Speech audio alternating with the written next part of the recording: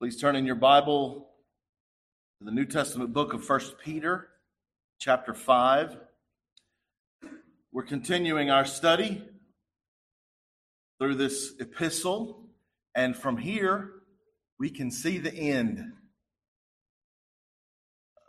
It's easy to get to thinking, well, we're almost done with this. Where are we going next? And get to looking to the next thing. And I do hope, on the one hand, that you'll be ready to dive into a study. I think we'll go to the book of Ecclesiastes when we leave here. So get ready for that. But not just yet. I hope you'll see that there's still so much treasure here to be had for us. So I don't want us to lose sight of this portion of God's word that lay in front of us now.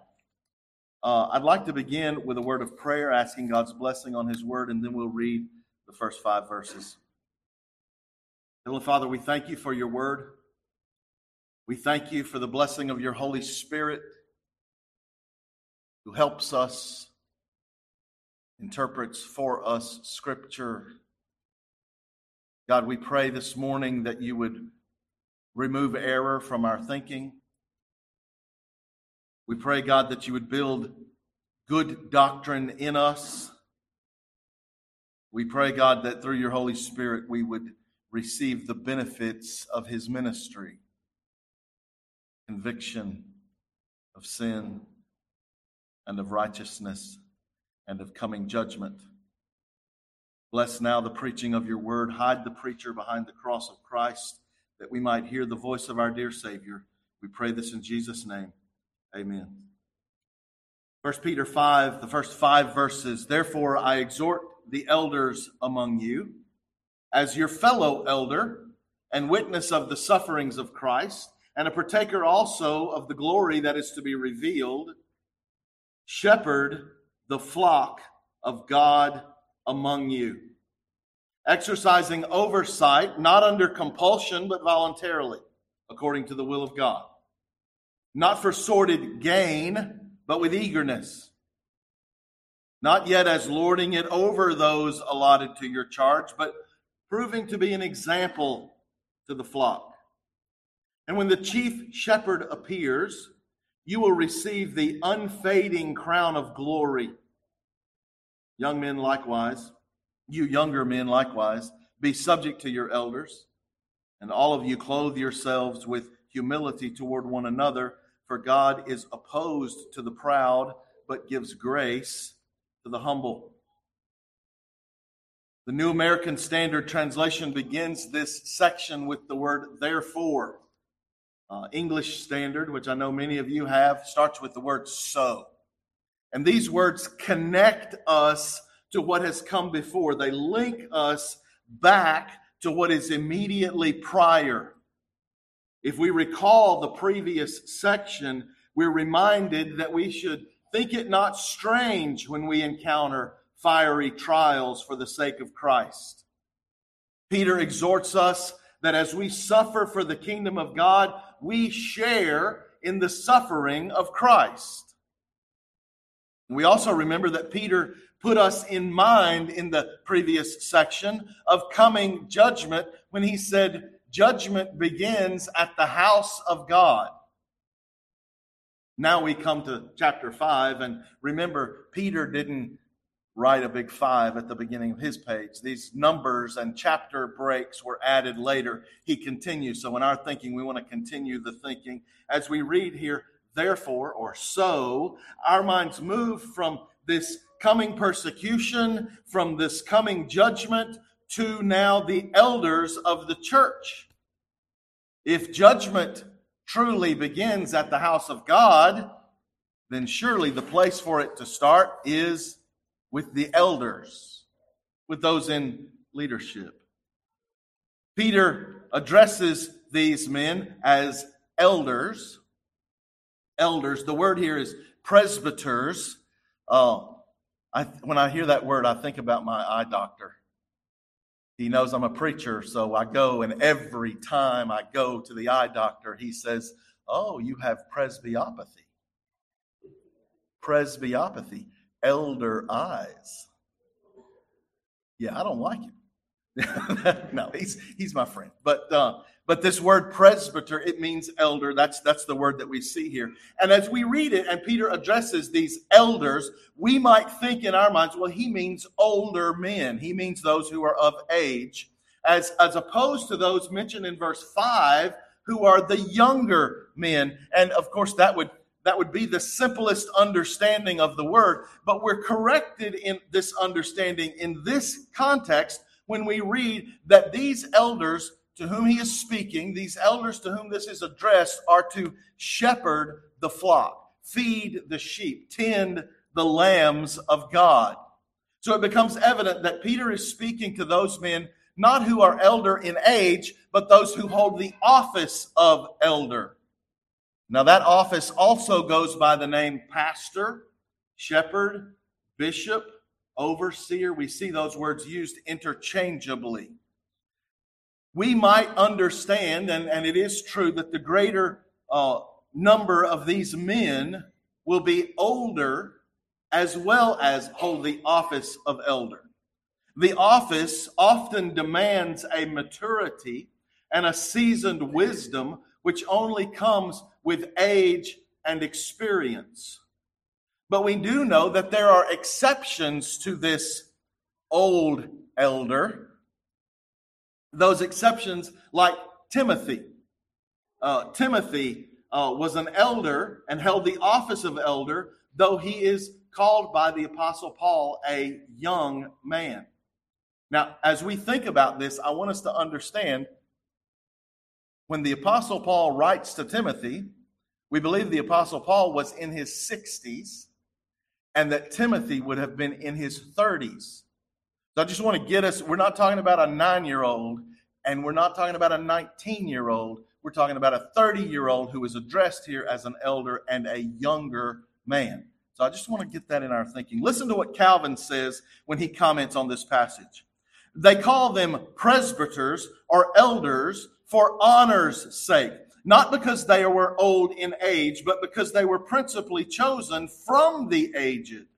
For old age, for the most part, has more prudence, gravity, and experience. But as sometimes old age is not wisdom, don't we know that and we see that? Sometimes old age is not wisdom. And as the young men are found more fit, such as Timothy, these are also usually called presbyters or elders after having been chosen to that order. So he speaks here of those who hold the office. What a mistake we make in churches when we see so many young men, and I don't mean in their 30s, I mean young men, thrust into pastoral ministry, into the office of elder. Any younger man, it seems, who shows in the church a love for Christ and a hunger for the word, someone will say, that man must be called to ministry. And we see the results of this unwise action of thrusting these young men into ministry. We see it when we survey and see the state of the church. Church, when men love Christ, when men have a hunger for his word, we should call them Christians. And we should not push them into ministry. And if men who have a love for Christ and a hunger for his word we call Christians, what a time to evaluate our own hearts, our own desires, our own hungers, and see, are we living a life worthy of that label? By the error of pushing young men into ministry, many churches are destroyed and many young men are destroyed. As Peter addresses these elders, we might expect, this is Peter. This is St. Peter. And we all know from every joke we've ever heard that he's the one in charge of the door. Right? This is that Peter. That wasn't in my notes and I shouldn't have said it. We expect, as Peter writes, maybe he would say something like this: I write to you as an apostle, and as an apostle I have a higher office than elder, so you must listen to me as I command you, apostle to elder. That's not what he says, is it? he writes, and by the way, it is certain that Peter is an apostle, and that apostles certainly would have an authority to command elders. But here Peter does not set his words in the context of that authority. He refers to himself as a fellow elder. And it's interesting that we see that. Now all apostles are elders, but not all elders are apostles. Well, we don't have time.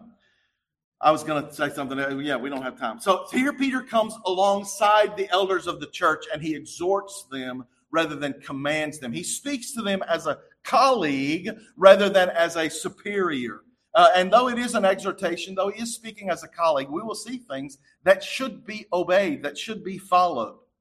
And while we see that Peter speaks as an equal, as a fellow elder, at the same time, he does add gravity to his words when he writes as a witness of the sufferings of Christ. Now, that's something no elder today can say. That's something that most of those elders who he was writing to in that day could not say. And we're reminded, as he says he is a witness of the sufferings of Christ, that Peter was an eyewitness, not only to the ministry of Christ, but also when Jesus was arrested, when Jesus was beaten, when Jesus was crucified. Peter was there. Peter saw that, and we remember that Peter stood and watched Christ's sufferings. As Peter watched, he denied knowing Christ with cursings. So this mention, as Peter exhorts the elders, brings up all these things into our minds,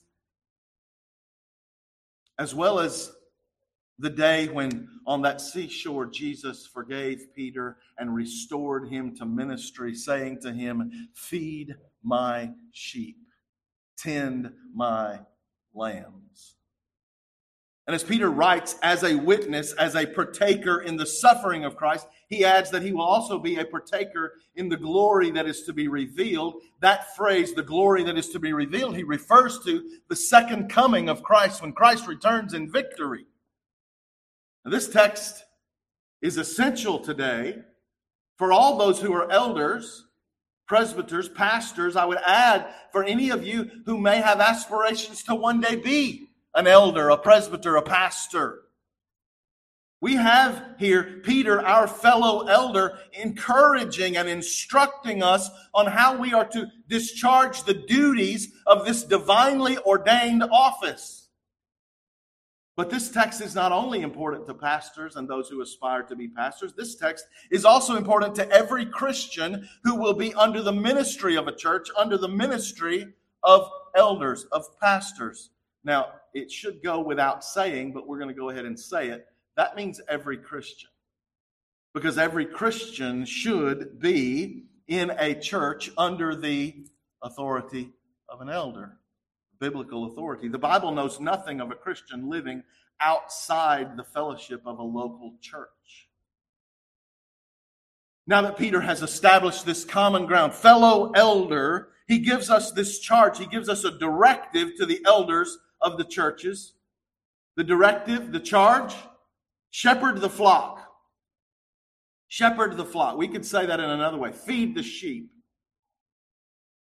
It must not escape our notice that this is the very command that Christ gave to Peter. Feed my sheep, shepherd my flock, tend my land. This is the very same command that Christ gave to Peter. Peter has been working tirelessly to obey that mandate from the Lord. And now, as Peter comes to the end of his life, Peter will be killed only a few years after he writes these words. As he comes to the end of his life, preparing to depart this world, he passes this work on to a new generation. Shepherd the flock. Tend the lambs, feed the sheep. Now, Jesus told Peter, feed my sheep. Feed my sheep. The flock belongs to Jesus Christ. And as Peter passes this responsibility along, as this is entrusted to other elders, he is careful to make the ownership of the sheep very clear. Jesus said, shepherd my flock. Peter says, shepherd the flock of God. This is God's sheep. So we are reminded here that the church, this local congregation, and every local representation of the true church of Christ is the church of Jesus Christ. He is the head.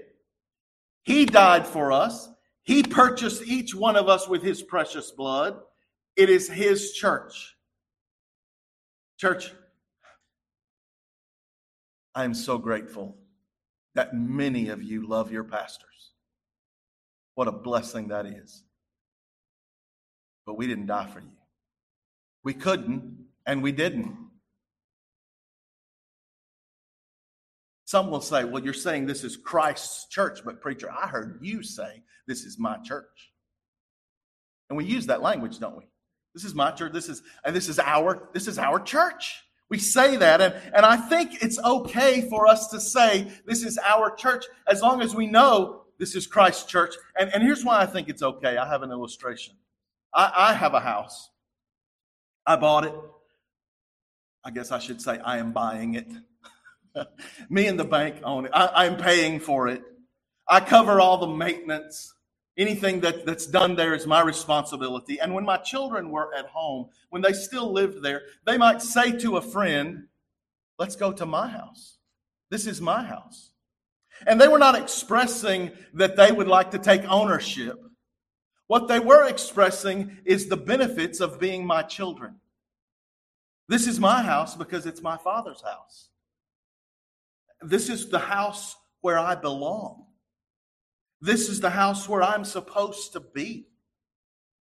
In the same way, when we refer to the church, to this local New Testament body, and we say, this is my church.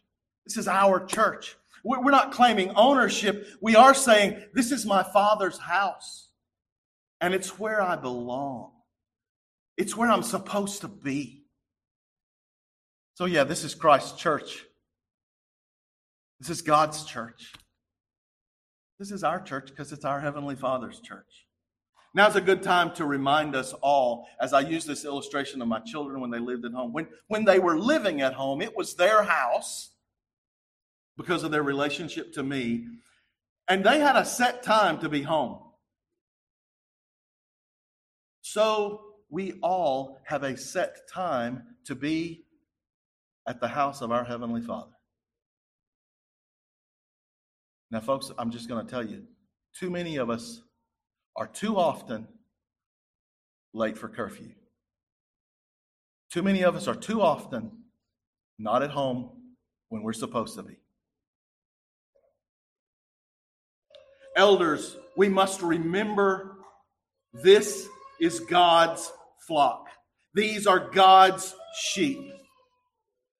We say it is the house of God, but without these Christians who have covenanted together, this is just a big hay barn. You put a lot of hay in here. It's only the house of God when the children of God are gathered in this place. And elders, we must never forget, we must never think that these are our people. We must never think that these people are for our service. Quite the opposite. We are serving God as we serve God's people, as we shepherd the flock. And the instruction here to shepherd the flock, it says, shepherd the flock among you. Now this indicates that every elder is not an elder at every church. Shepherd the flock among you. Among you speaks to a particular local New Testament congregation. And that's where the elders are to shepherd. Shepherd where you are. Shepherd the flock among you. Now, in our day, in 2023, shepherding is not as familiar to us. Modern day, mostly urban context for the people in our world. Shepherding is not as familiar as it has been in the past. Now, we here in Texas are blessed that we have a better connection to animal husbandry than in many places. Some people grow up in cities and they never see a cow. They never see those kind of things. But we see herds of cattle. We see flocks of goats and flocks of sheep. And we see those things pretty regularly. Now, if you're thinking, I don't see those things pretty regularly, you need to get out of town more. You need to just drive. It's not far. Just drive a little bit. But shepherding is pretty simple to understand. And now, Pastor Brent is a cattleman, and he has been the illustration for many sermons through the years, and he still is. Pastor Brent has illustrated this concept of shepherding in his cattle operation. Ask Pastor Brent, what is it that you do? And on some days he will tell you, well, I'm in grass management. I'm in grass management. And really, that is the heart of the job. It's grass and water management. That's the heart of the job. So shepherding is really a grass and water undertaking. The job is to make sure that their grass and the water is pure and clean and nutritious. Certainly not toxic or poison. Sometimes there must be a supplement with protein or mineral for the health of the sheep. The job is persistent.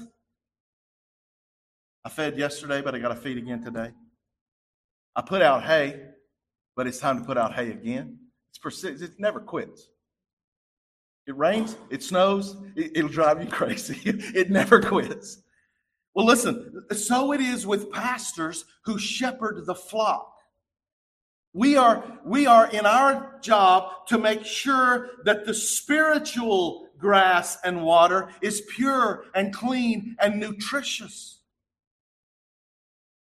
Now, more than any pasture would grow up with pollutants and toxins and poisons, the religious landscape of this world is overgrown with it, with contaminants, with things which will poison the flock of God. Unhealthy, unwholesome doctrines are being passed off by bad shepherds as food for God's sheep. Elders, we must consistently and persistently provide a steady diet of good nutrition from the Word of God. Teach and preach, and then prepare to do it again. At the same time, we must warn the sheep. These sheep go to dangerous places. Some of you sheep go to dangerous places. I'm talking about Christian bookstores. Dangerous places. And elders, we must tell them where the wolves are. Without fear, plainly. That means we got to name names sometimes. We must tell them which things are toxic. And sometimes we need to point the way to better nutrition. This is better. Now, church, some of you have experienced this kind of shepherding. When your pastors say, it's not that there's something wrong with that book. It's not that there's something wrong with that teacher or with that material. It's just that there's not enough right with it.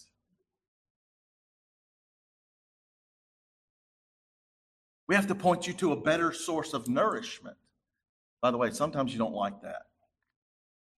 Sometimes we need to warn, hey, that's 95% nutritious and only 5% poison.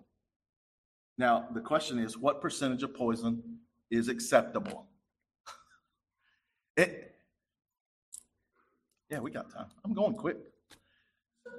Listen, there are times when you find something that's 95% good and then mixed with 5% bad. You know what I've learned? Whatever those 95% things that are said that are good, they were said by somebody else better without the poison.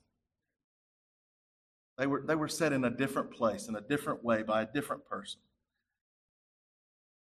Sometimes this kind of shepherding makes sheep angry because sometimes sheep develop an appetite, a taste for unwholesome things.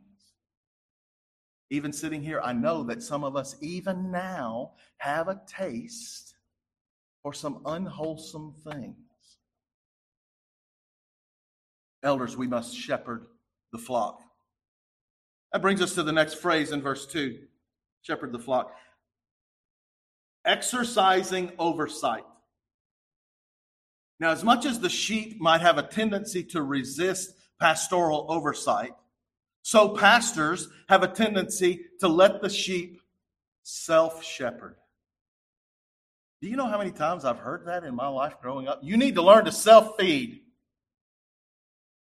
Listen, I hope you read your Bible. I really do. But pastors, we might have a tendency to become lazy. It's easier to be that easygoing, agreeable pastor. Now, some of you are thinking, well, Pastor, I'm not easygoing and agreeable. Listen, it's easier to be that. But fellow elders, we must exercise oversight. And that oversight, brothers, is not based on our own sight. That oversight must be based on the Word of God. And by the way, flock of God, that is why you submit to the elders. That is why you, as Hebrews says, obey your elders. And I'm getting on what we'll talk about next week. But that's why you do that. Not because that man is smarter, that man is wiser, that man, not because of that man, but because he better be speaking the words of God. He better be speaking the oracles of God. And if he is, then it's not his authority, it's God's authority. And yes, we must submit. And by the way, can I just tell you, when I preach a sermon to you, I've already preached it to myself. This particular sermon is convicting. So we are elders. We are in a unique place of being sheep and being under shepherds. We're in that unique place. Our oversight must be based on the Word of God.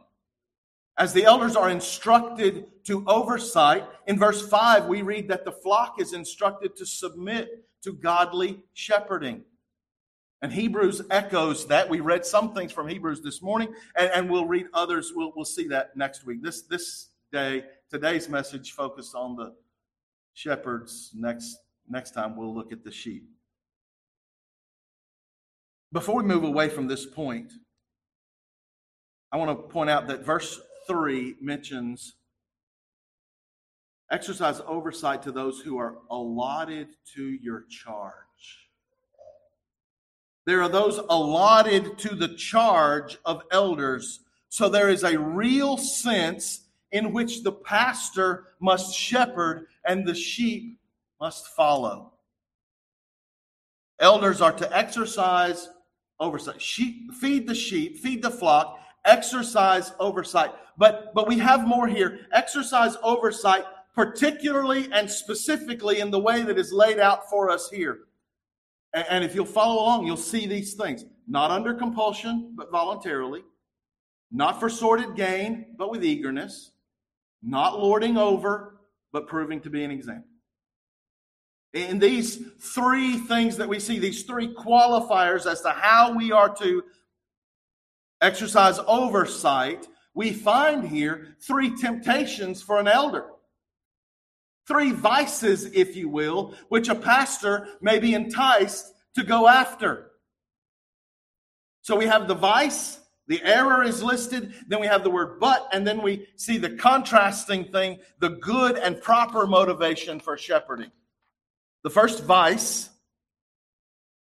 we'll label sloth, idleness, laziness. This is indicating that a pastor, what does it say? Shepherding the sheep, exercising oversight under constraint. Under constraint. Now, this is indicating that a pastor would do only what he is constrained to do. He'll do only what he will be tested in. He'll do only what he'll be found out in. I'll just do, what will we say? The bare minimum. I'll just do what I can to get by. John Calvin says about these elders who would only shepherd under constraint, they seek to do more than what constraint compels them. They do their work formally and negligently. Matthew Poole adds, not by constraint, not merely because you must. What men do out of compulsion, they do more slightly, half-heartedly.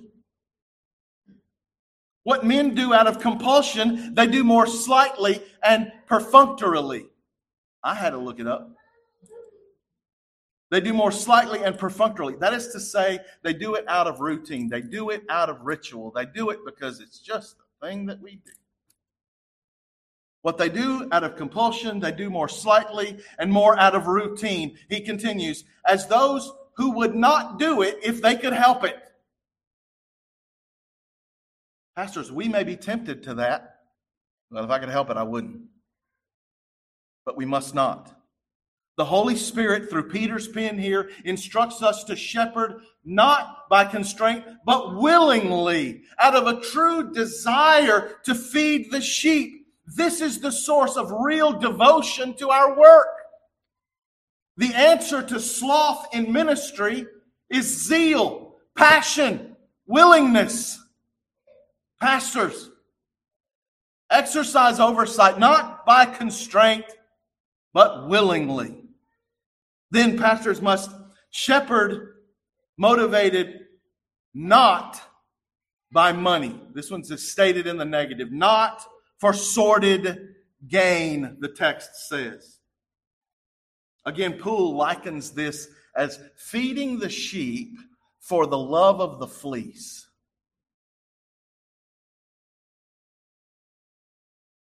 Can I just say, in all of these things, in the sloth and the idleness, the laziness, and now in the being motivated by sordid gain, we might have a tendency to think, I know those people out there. I know we could talk about people who shepherd in this way.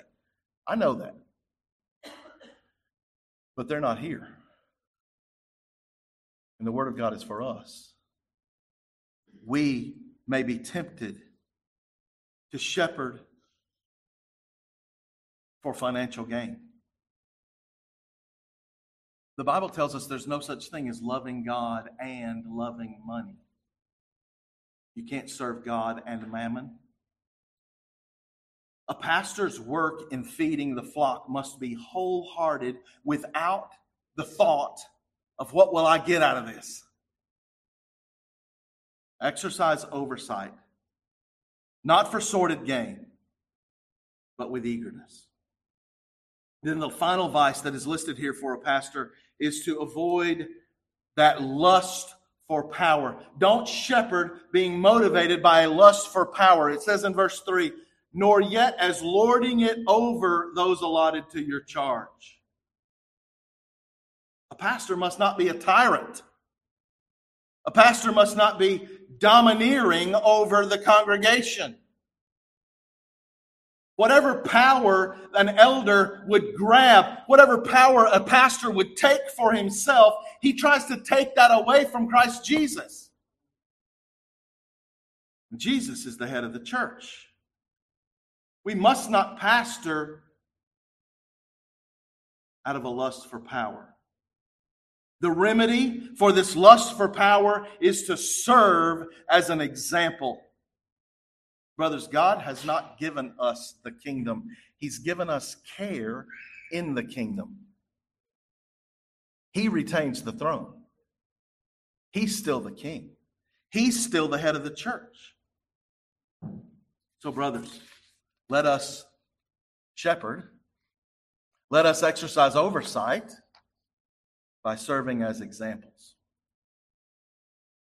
As we come to verse 4, just as Peter has pointed out to us in the past, the second coming of Christ, again here, he puts this thought in our mind, when the chief shepherd shall appear. Jesus is the chief shepherd. Fellow pastors, fellow elders, fellow presbyters, we are under shepherds. He is the chief shepherd. We serve at the pleasure of the king. We serve at the command of the chief shepherd. As Peter exhorts the elders of the churches of Jesus Christ, we may be further encouraged this morning by the words of the Apostle Paul as he exhorted Pastor Timothy. So, church, listen here in closing, that you might know what to expect. Yea, that you might know what to require of your pastors. Pastors, we listen to these words as a personal appeal how we must shepherd the flock of God. Y'all want to turn there? 1 Timothy 4. I'll read it, but if you want to, 1 Timothy 4, I'll read verses 11 through 16. Paul, in his 60s, speaking to Timothy in his 30s, 1 Timothy 4:11, prescribe and teach these things. Let no one look down upon your youthfulness, but rather in speech, conduct, love, faith, and purity, show yourself an example of those who believe. Until I come, give attention to the public reading of Scripture, to exhortation and to teaching.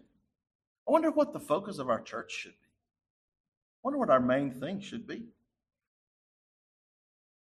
Seems pretty clear, right? Give attention to the public reading of Scripture, to exhortation, we would say that's preaching, and to the teaching. Verse 14, do not neglect the spiritual gift within you, which was bestowed on you through prophetic utterance with the laying on of hands by the presbytery. Take pains with these things. I just threw it together. I didn't have a lot of time. I just take pains with these things. I'm not very good at that. I need to grow in. Take pains with these things. Be absorbed in them.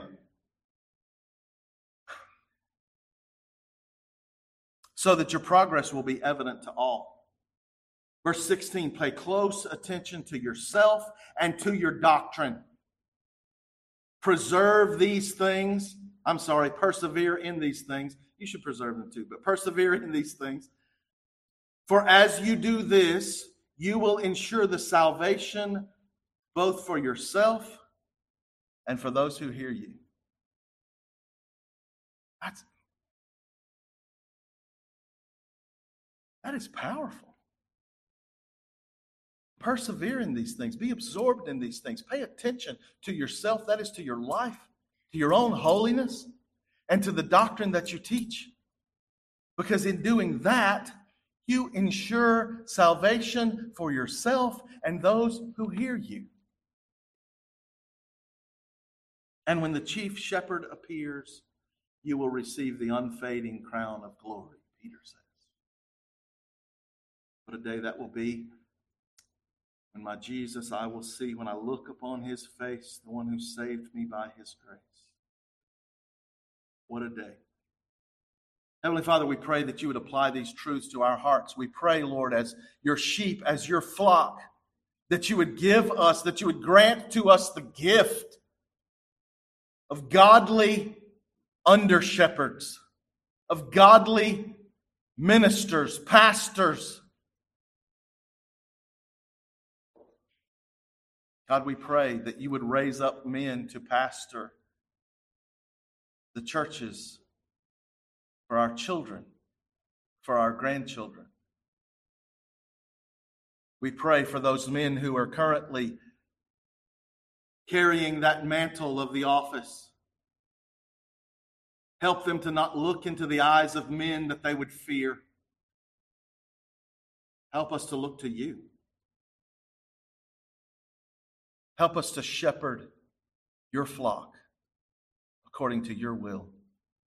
Help us to exercise oversight, not with laziness and sloth, not with a desire for money, not with a lust for power, but help us to do this willingly, eagerly, and as examples. We give you all praise and glory.